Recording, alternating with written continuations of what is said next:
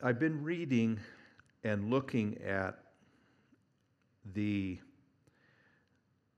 times Jesus met in the 50 days, 40 days after the resurrection on Easter Sunday, and subsequent meetings he had with the disciples when they were gathered together.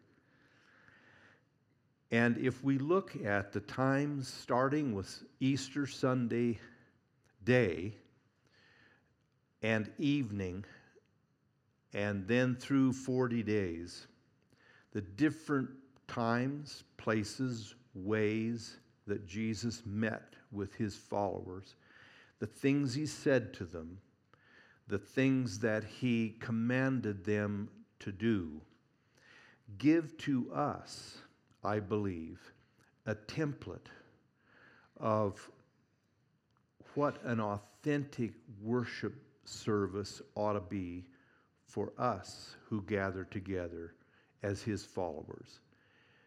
And I want to look at, can't cover it all, but I want to look at some of the things that ought to take place in an authentic worship service.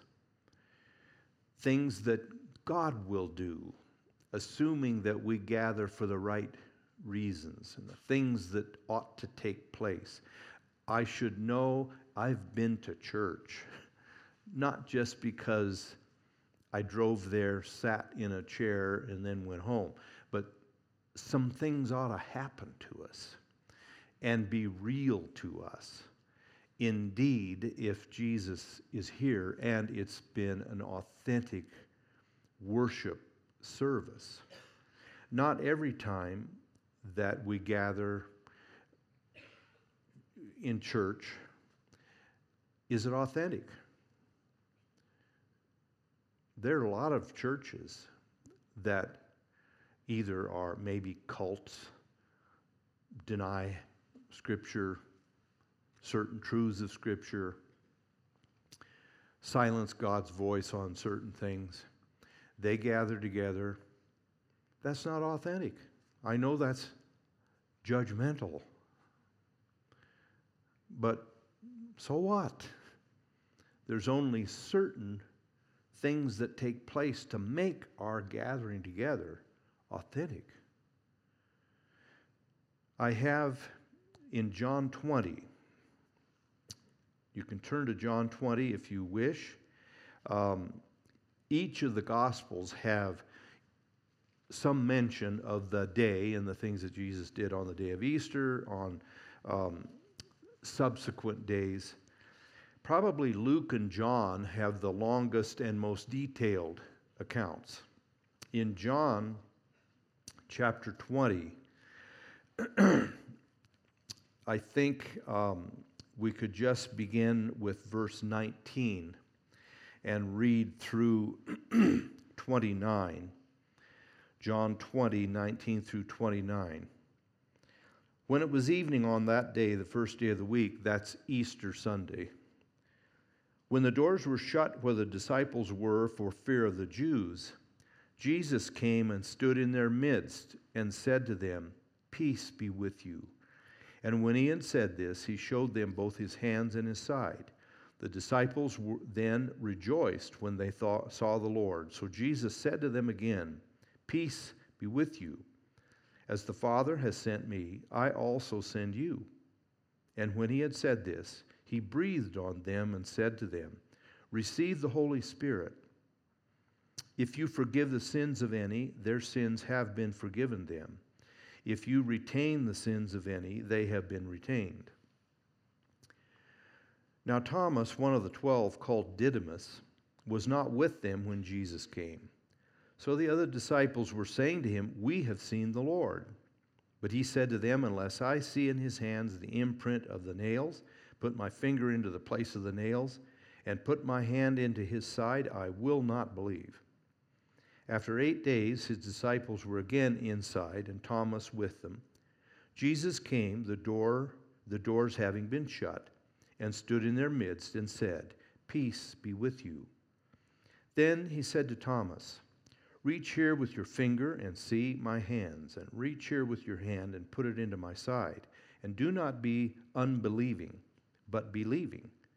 Thomas answered and said to him, "My Lord and my God." Jesus said to him, "Because you have seen me, have you believed? Blessed are they who did not see and yet believed." Now, I just have nine points this morning, 8 or 9, 10 minutes per point, and we'll be out.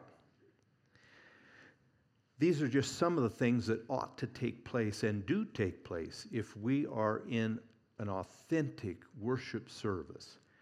Now, first of all, there's some conditions we have to meet. Jesus promised, he said, if just 2 of you gather together in my name, that's the key. We gather together because we love him. We are unashamed to be called his. We trust him. We obey him and walk with him. And we are his. We're no longer ours. Paul said, "I'm bought with a price, the blood of Jesus." So I don't have a right to myself. I have to meet. When I come to church, I have to be coming here in Jesus' name for the purpose of meeting with him, acknowledging him, worshiping him. If we meet in Jesus' name, the great promise we have, the assurance, he said, "I'll be there." I was thinking this morning, we take attendance, we try to count how many people are here. And there really ought to always be one more. You know that? If we can't honestly say, Jesus was there, then we serve no purpose coming here. We just gathered together, the Lions Club, the Rotary Club, down at the Eagles. It's nothing more than that if Jesus isn't here. So the presence of Jesus, he comes to us. That's the first thing. You notice in these meetings, Jesus initiated, he showed up. He saw them, knew them, and went in these cases where they were gathered in fear and the doors were closed, they were scared to death. They didn't know what had happened. They were completely, they were disillusioned. And Jesus showed up. Where the doors were locked, doors were barred, and they were afraid. And in both cases, not only here, but every other case in the other Gospels, in different meetings, he always greeted them and said, "Peace be with you. Don't be afraid." Peace be upon you is really what it means. My peace, my comfort, my assurance. So Jesus comes to us. Second, he comforts us. Now, that doesn't always mean we feel good, meaning we're not bothered, we're not pricked in our conscience, we're not brought up short, we're not reminded maybe of areas in our heart where we're not what we ought to be. But God is the only one who knows how to point out what he's displeased with and still comfort us. Convict us and still comfort us. No one can do that like God. He can roundly convict us and critique us and show his displeasure. I don't like that. I'm displeased with this. We feel it. Yet he always mingles in with that. Hope, comfort. It's like the Psalm 86. There is forgiveness with you, that you may be feared, that you may be served. We have reverence for you, even if we're out of line on something, because we know there's forgiveness with you. He always comforts us. Don't be afraid. In this case, it wasn't only the appearance of someone they thought was dead, but it's just the general sense of the shrinking back of humans in the presence of God. The Bible is filled with that, both Testaments. When God's present, people fell on their faces. He's always saying, don't be afraid. Don't be afraid. I'm here. I'm for you. I'm with you. I will help you. I love you. That's why I showed up. I'm here. When Jesus is here, fear goes away. Darkness goes away. God's here. The third thing, Jesus convinces us.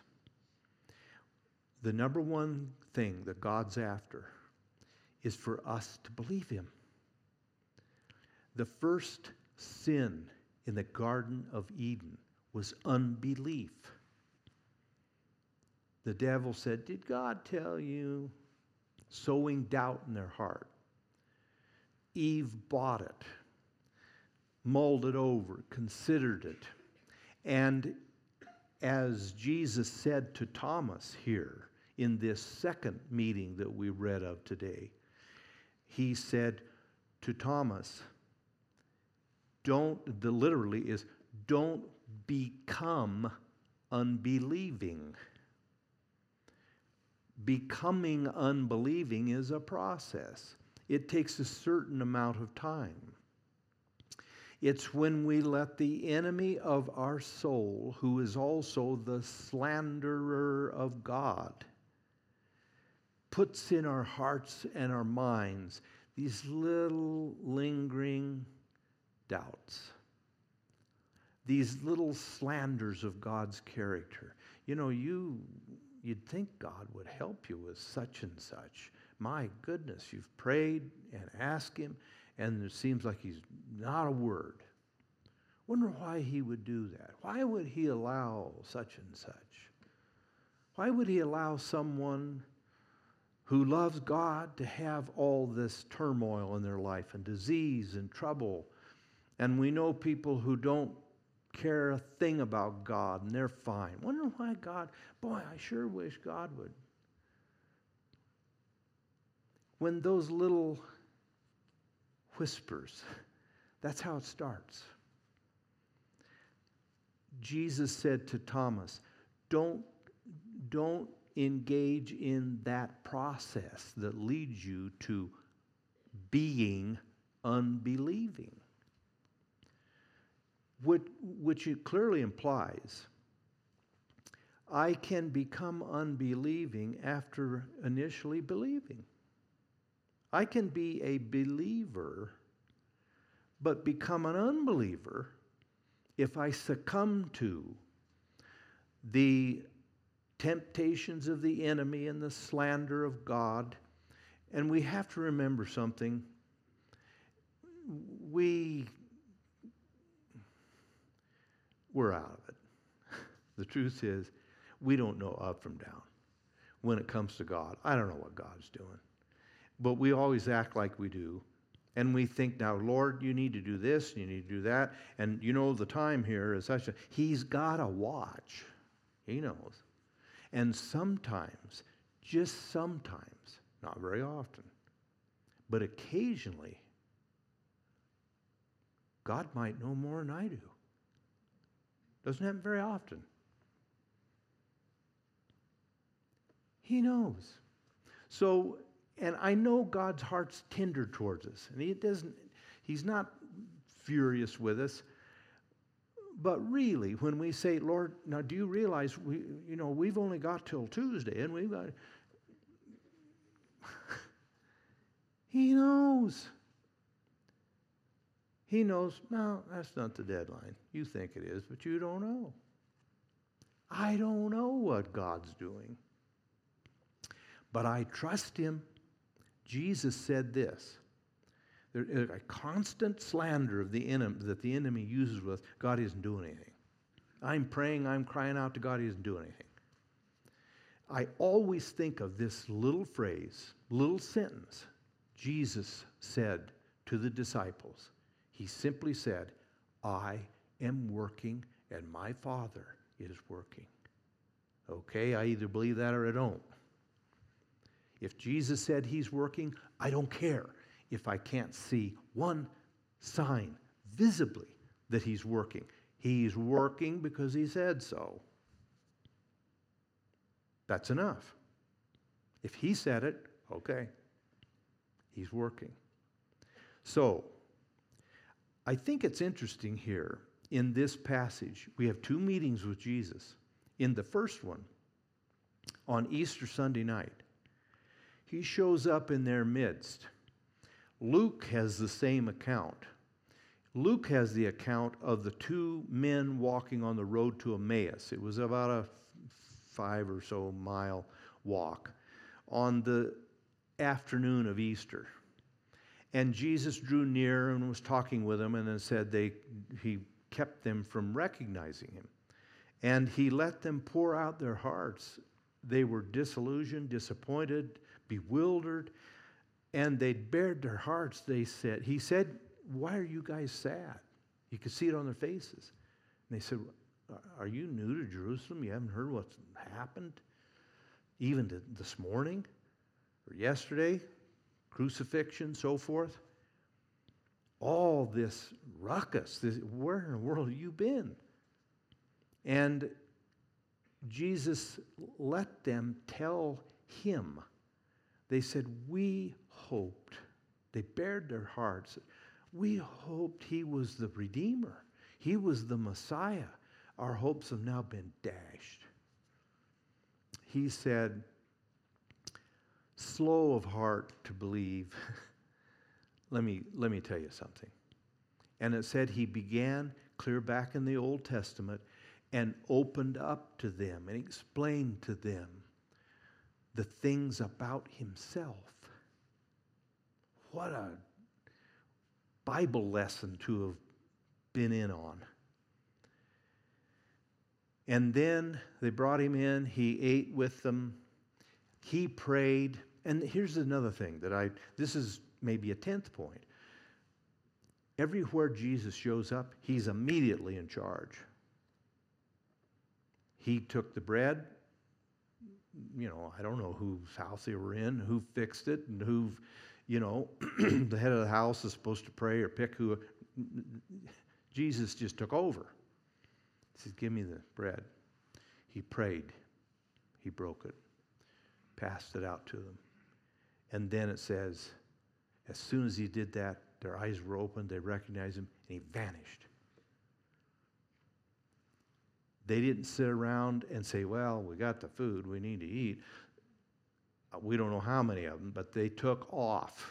And it said as fast as they could, they went to Jerusalem, found the 11 disciples, and were in the middle of telling them, the Lord's alive, we've seen him, we broke bread with him, and while that's coming out of their mouths, Jesus himself shows up, and that's what we have here in John.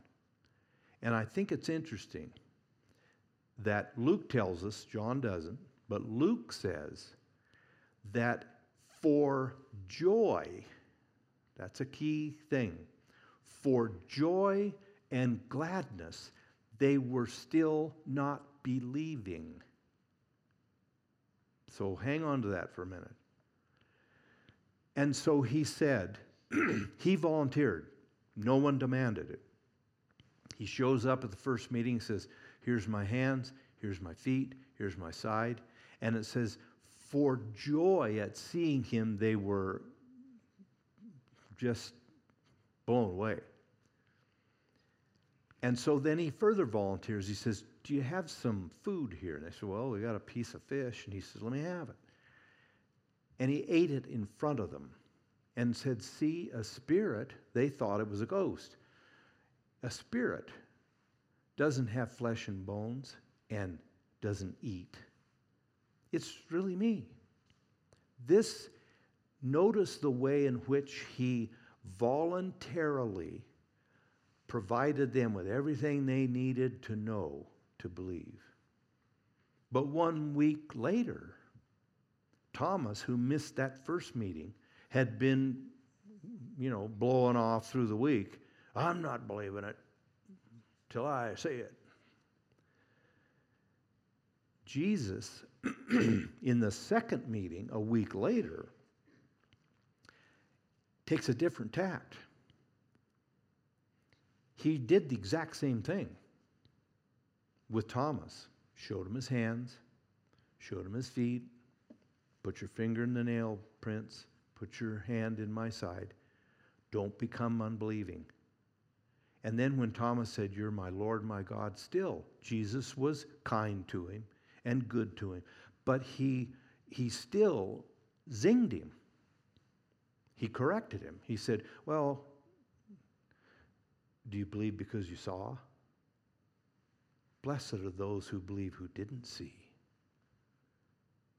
So he still was not happy that he still complied, if you want to say, to Thomas's demand, but it was not good.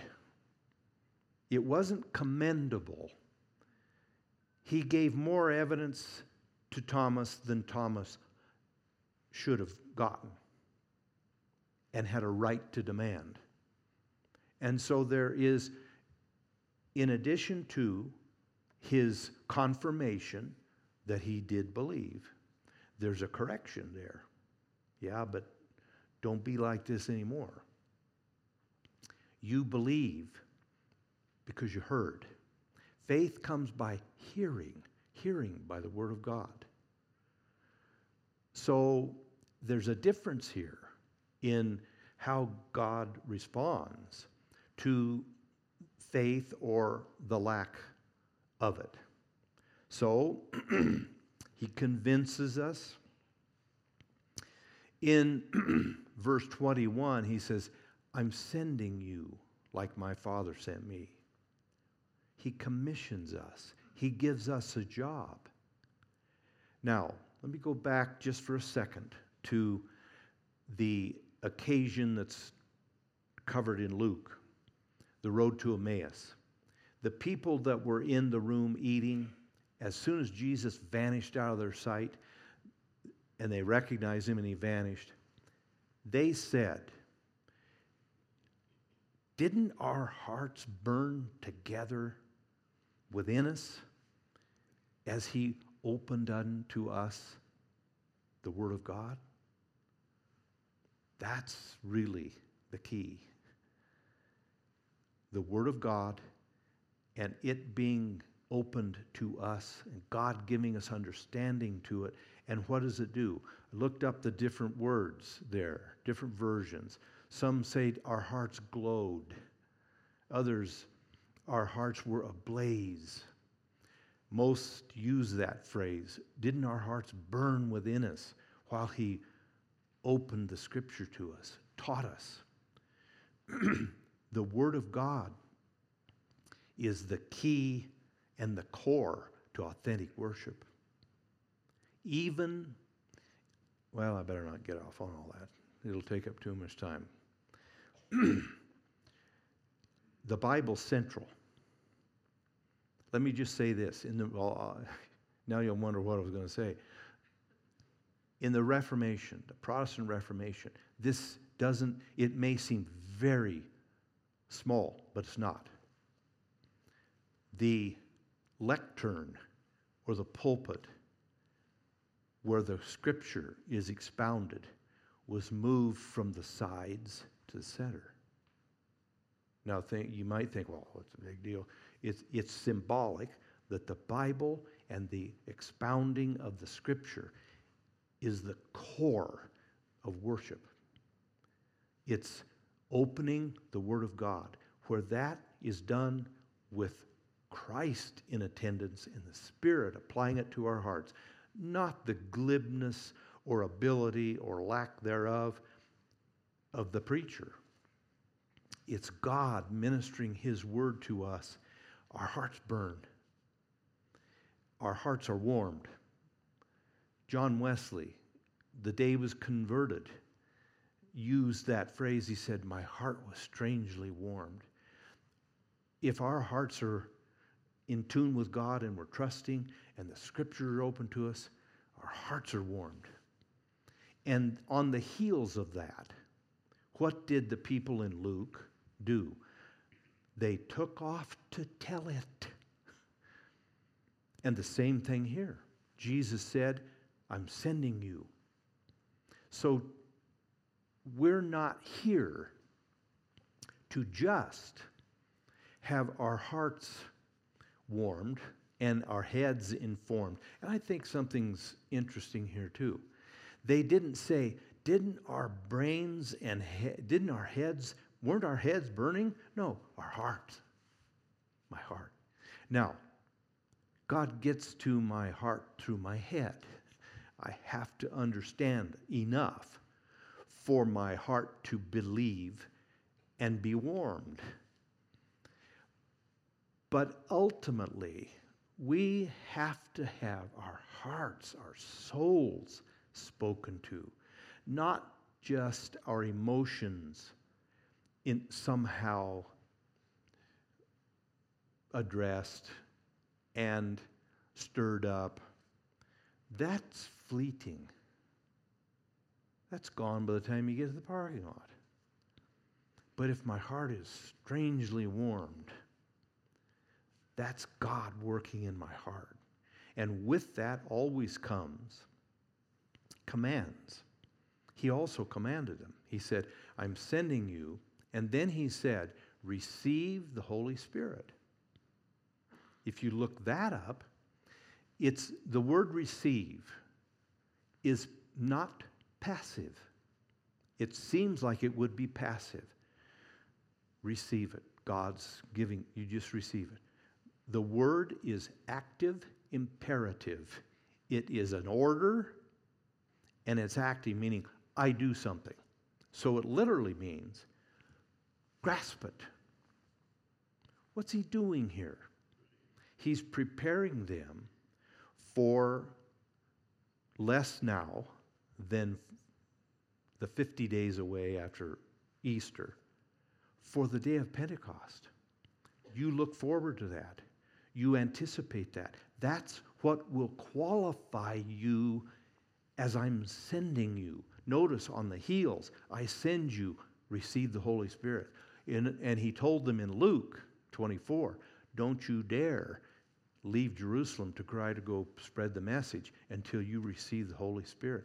Then you'll be witnesses to me. So he commands, orders us. Very quickly, he compels us. In other words, now I'm not talking about some of the ridiculous kind of witnessing that takes place. It doesn't take place that much anymore. It seemed like in earlier days, in my ministry, there was this kind of buttonholing, kind of,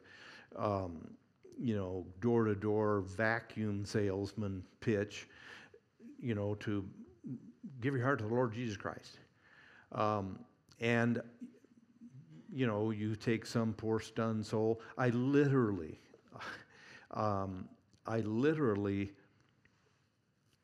heard sitting on taxiing after a landing into Portland, two guys behind me.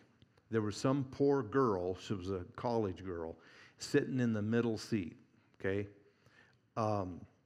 There was two guys, and they were both in some kind of ministry, youth pastors or something. But anyway, they were, and I won't tell what denomination they were from because they said. But at any rate, she was captive. I mean, where do you go? You're in the middle seat, and they just landed, and they're taxiing. So what do? You listen to these two guys bombard you with, do you believe in the Lord Jesus Christ? Do you believe you're a sinner? Do you believe, you know? And I sat there. I remember sitting there saying, Lord, please shut them up. You work on their hearts. You soften their hearts. You prepare their hearts. Then Peter said, for us, always be ready. Make God first in your heart. And then always be ready to give a reason of the hope in your hearts to those who ask you. Now, we know there are times when God prompts us to bring the subject up. But how many times has God meticulously, carefully, maybe months or years, been preparing a heart, and we come along and try to pick green fruit? God prompts us, but what's behind that? We're compelled. We're looking for, we're ready, because we work for God. We're God's voices in the world. We are His messengers. That's what He wants us to be. I'm sending you. And they had within them, I went through Luke and John, where he said, or looking for, the times people with excitement said, I've seen the Lord. I've seen the Lord. They went miles to say, I've seen the Lord. That's what Christians do. I've seen the Lord. I want to bring Him to your attention too. Well, we'll quit. I'll leave one point out.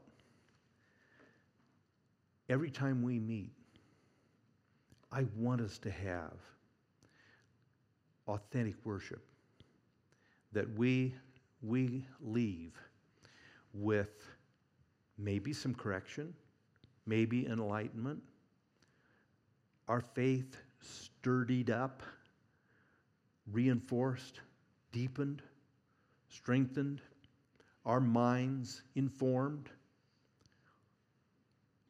and we are ready to go out into a world that desperately needs God.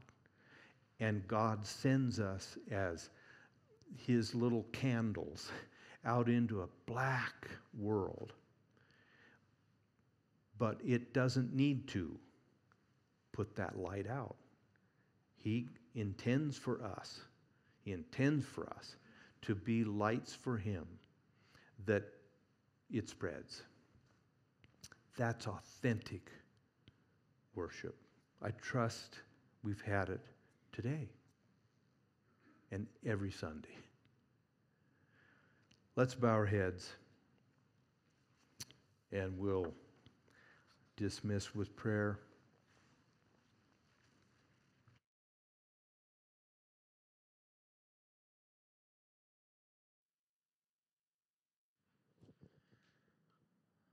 Father in heaven, each and every Sunday we come in here and come in the name of Jesus.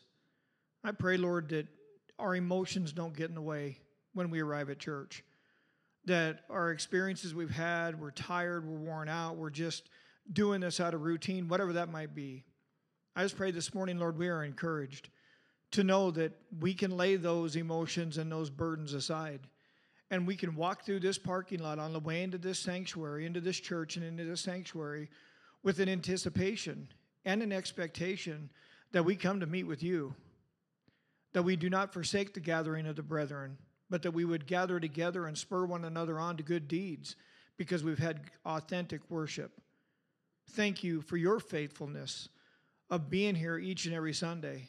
And as I was praying coming in here this morning, Lord, I pray for our pastor that he gives us that the words that you've laid on his heart for us to hear, but that you would give us ears to hear what you have to speak to our hearts, that it would encourage us, enlighten us, convict us, comfort us, whatever that might be that we need, because I know you're faithful to meet each one of us, Lord, where we need met. And I know you'll speak to our hearts as we need spoken to. I know you, and I know you will do that. Help us to hear. Help us to be obedient to what you lay upon our hearts so that we can get up and leave this place on a Sunday morning and walk out into, like our pastor just exhorted us, into a dark world as your light. May we just simply be obedient to you, Lord. Listen for your voice and do what you tell us to do and bring you glory in doing it. If you'll do that, Lord, and we'll play our part by listening and being obedient, that's where you want us to be. May we walk today by your glory, or for your glory by your grace. In Jesus' name we pray. Amen. Love you guys. You're dismissed, everyone. Have a great day.